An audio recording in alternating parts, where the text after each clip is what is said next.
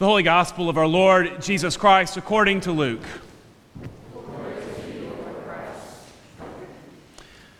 After his baptism, Jesus, full of the Holy Spirit, returned from the Jordan and was led by the Spirit in the wilderness, where for 40 days he was tempted by the devil.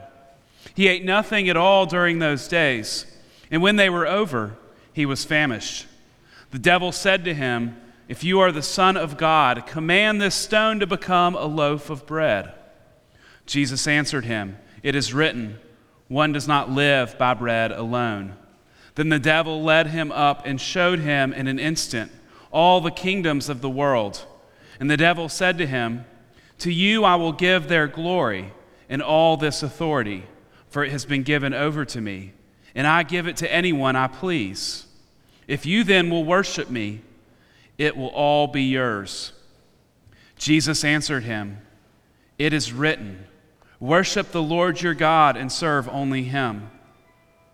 Then the devil took him to Jerusalem and placed him on the pinnacle of the temple, saying to him, "If you are the Son of God, throw yourself down from here, for it is written, 'He will command his angels concerning you to protect you, and on their hands they will bear you up, so that you will not dash your foot against a stone.'"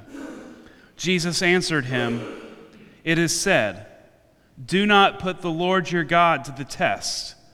When the devil had finished every test, he departed from him until an opportune time. The Gospel of the Lord. Praise to you, Lord Christ.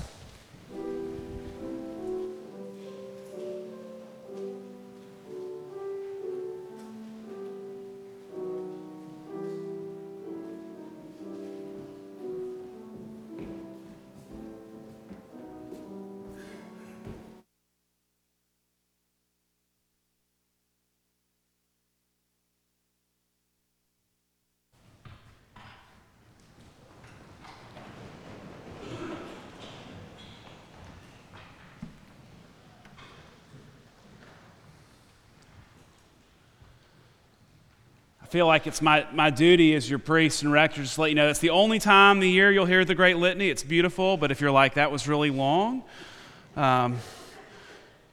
you can hear it again next Lent 1. One of my favorite authors has a short story titled "Good Country People" about a young woman and her mother and a traveling Bible salesman. Flannery O'Connor paints a pretty humorous and dark account of the limitations of our human intellect. The story takes place on a farm in Georgia. Mrs. Hopewell is the mother, and her daughter Holga is a 32-year-old know-it-all with a PhD in philosophy. Her mother had given her the name Joy in birth, and possibly to drive her mother crazy, she takes the new name Holga. She just doesn't hope well. Holga has a hunting accident as a young child, which results in her having a wooden leg. She is also a devout atheist, professing that there is no God and that ultimate power lies within herself, setting up this great dilemma, one that O'Connor uses in many of her stories against the will of God and our own self. And as Holga and her mother and some of the family's tenants are around one morning, they receive this visit from a young Bible salesman named Manly Pointer. The family doesn't really have an interest in purchasing a new family Bible, but because he seems to be good country people, they invite him to stay for dinner. Pointer is able to set up a date with Holga the next day. And Holga, sees herself as this brilliant mind, she imagines seducing the young and innocent Bible salesman. He must be foolish if he believes in God. The next day, Pointer returns and they head off for a little picnic on their date. And as the desire to seduce him grows, she leads Pointer to the barn away from the family home. The roles switch as he leads her up into the barn loft, and the woman who has always believed that she is in control of her destiny and control of her life begins kissing Pointer. During the scene, Helga is continuing to kind of talk about how smart she is, seeing herself as so much brighter than this young, innocent Bible salesman. Pointer continues to ignore these pleas, and eventually he decides to ask for her to profess her love. When finally the words yes roll off of her tongue, he asks for her to prove it by showing where her wooden leg meets her body. Helga's plan of seduction takes a turn, and she surrenders to Pointer, her man-made intellect, to become dependent on him. At this moment, the Bible salesman professes that he is not quite who she thought him to be. He opens his traveling Bible to produce a little whiskey and playing cards, and she's not impressed, and the mood changes. She demands for Pointer to give back her wooden leg as the romantic vibes dissipate. Pointer smiles and says that he is just as smart as she is, and even a bigger believer in nothing. And then he takes his things and Helga's wooden leg, leaving her stranded in the loft of the barn, and walks away. It's a brilliant story. From Helga's point of view, the surrender of her leg is an intellectual decision. The result of this decision is the destruction of her faith in the power of her own intellect. It ironically happens through the betrayal by the one who she rationally decided to believe in, to have faith in. I think O'Connor's playing with that old saying from Colossians, God turns to foolishness the wisdom of the world. Helga's ego, her own lack of humility, leads to her demise. Isn't this the great human story? How our egos or our lack of humility from time to time cause us to be brought up short. We want to be in control. I think we want to be in control or believe that we're in control of our lives or our full agency in this world. Through our good behavior and careful planning, we can make everything work to our benefit. And we don't want to admit, although I suspect that we all know, that our own human ego is not ultimate. Our desire to have power, to be in control, is that which erodes the person that God has created. I think the devil knew something of that in today's gospel. Jesus has been baptized, which for Luke is the beginning of his public ministry. He is going to go on to do his healing after his baptism and caring for others and living into this ministry of love and transformation. And we believe that as the Son of God, he is all-powerful. This love and ministry thing shouldn't be that difficult. And yet there Jesus is out in the desert, being tempted to respond to his own power.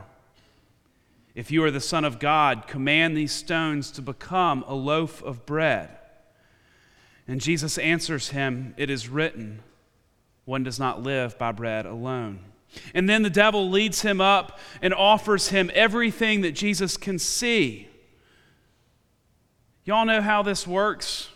Part of being human means that when someone tests our ego, we respond.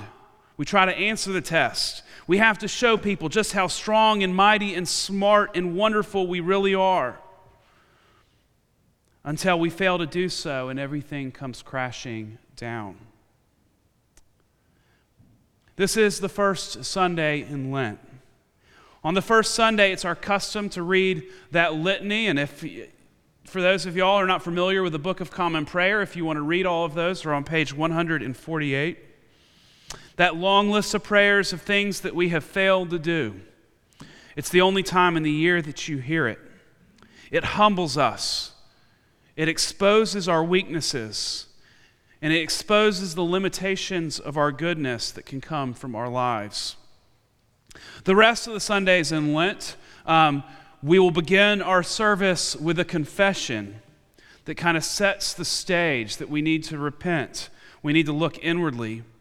These are spiritual practices that are necessary so that unlike Helga, we don't believe in the supreme power of ourselves, but instead surrender our lives to the one true God that we can depend on. That God loves us regardless and is in the midst of everything. Lent is about repentance. And while we try most of the time not to be too heavy-handed at church, we acknowledge that all of us are carrying around guilt and doubt and pain and grief and anger, and that this community should be a place that holds that in the loving arms of God. But for 40 days, we need to turn inwardly. We need to repent of the evil that we participate in, the structures that violate the well-being of other human beings, that violate God's creation, of our blindness to human suffering, and of the things that we have done and left undone.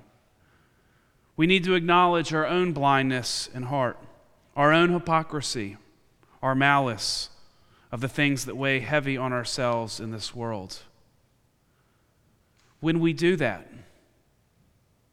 we see that promise of God to lead us through this season of Lent into the joy of resurrection.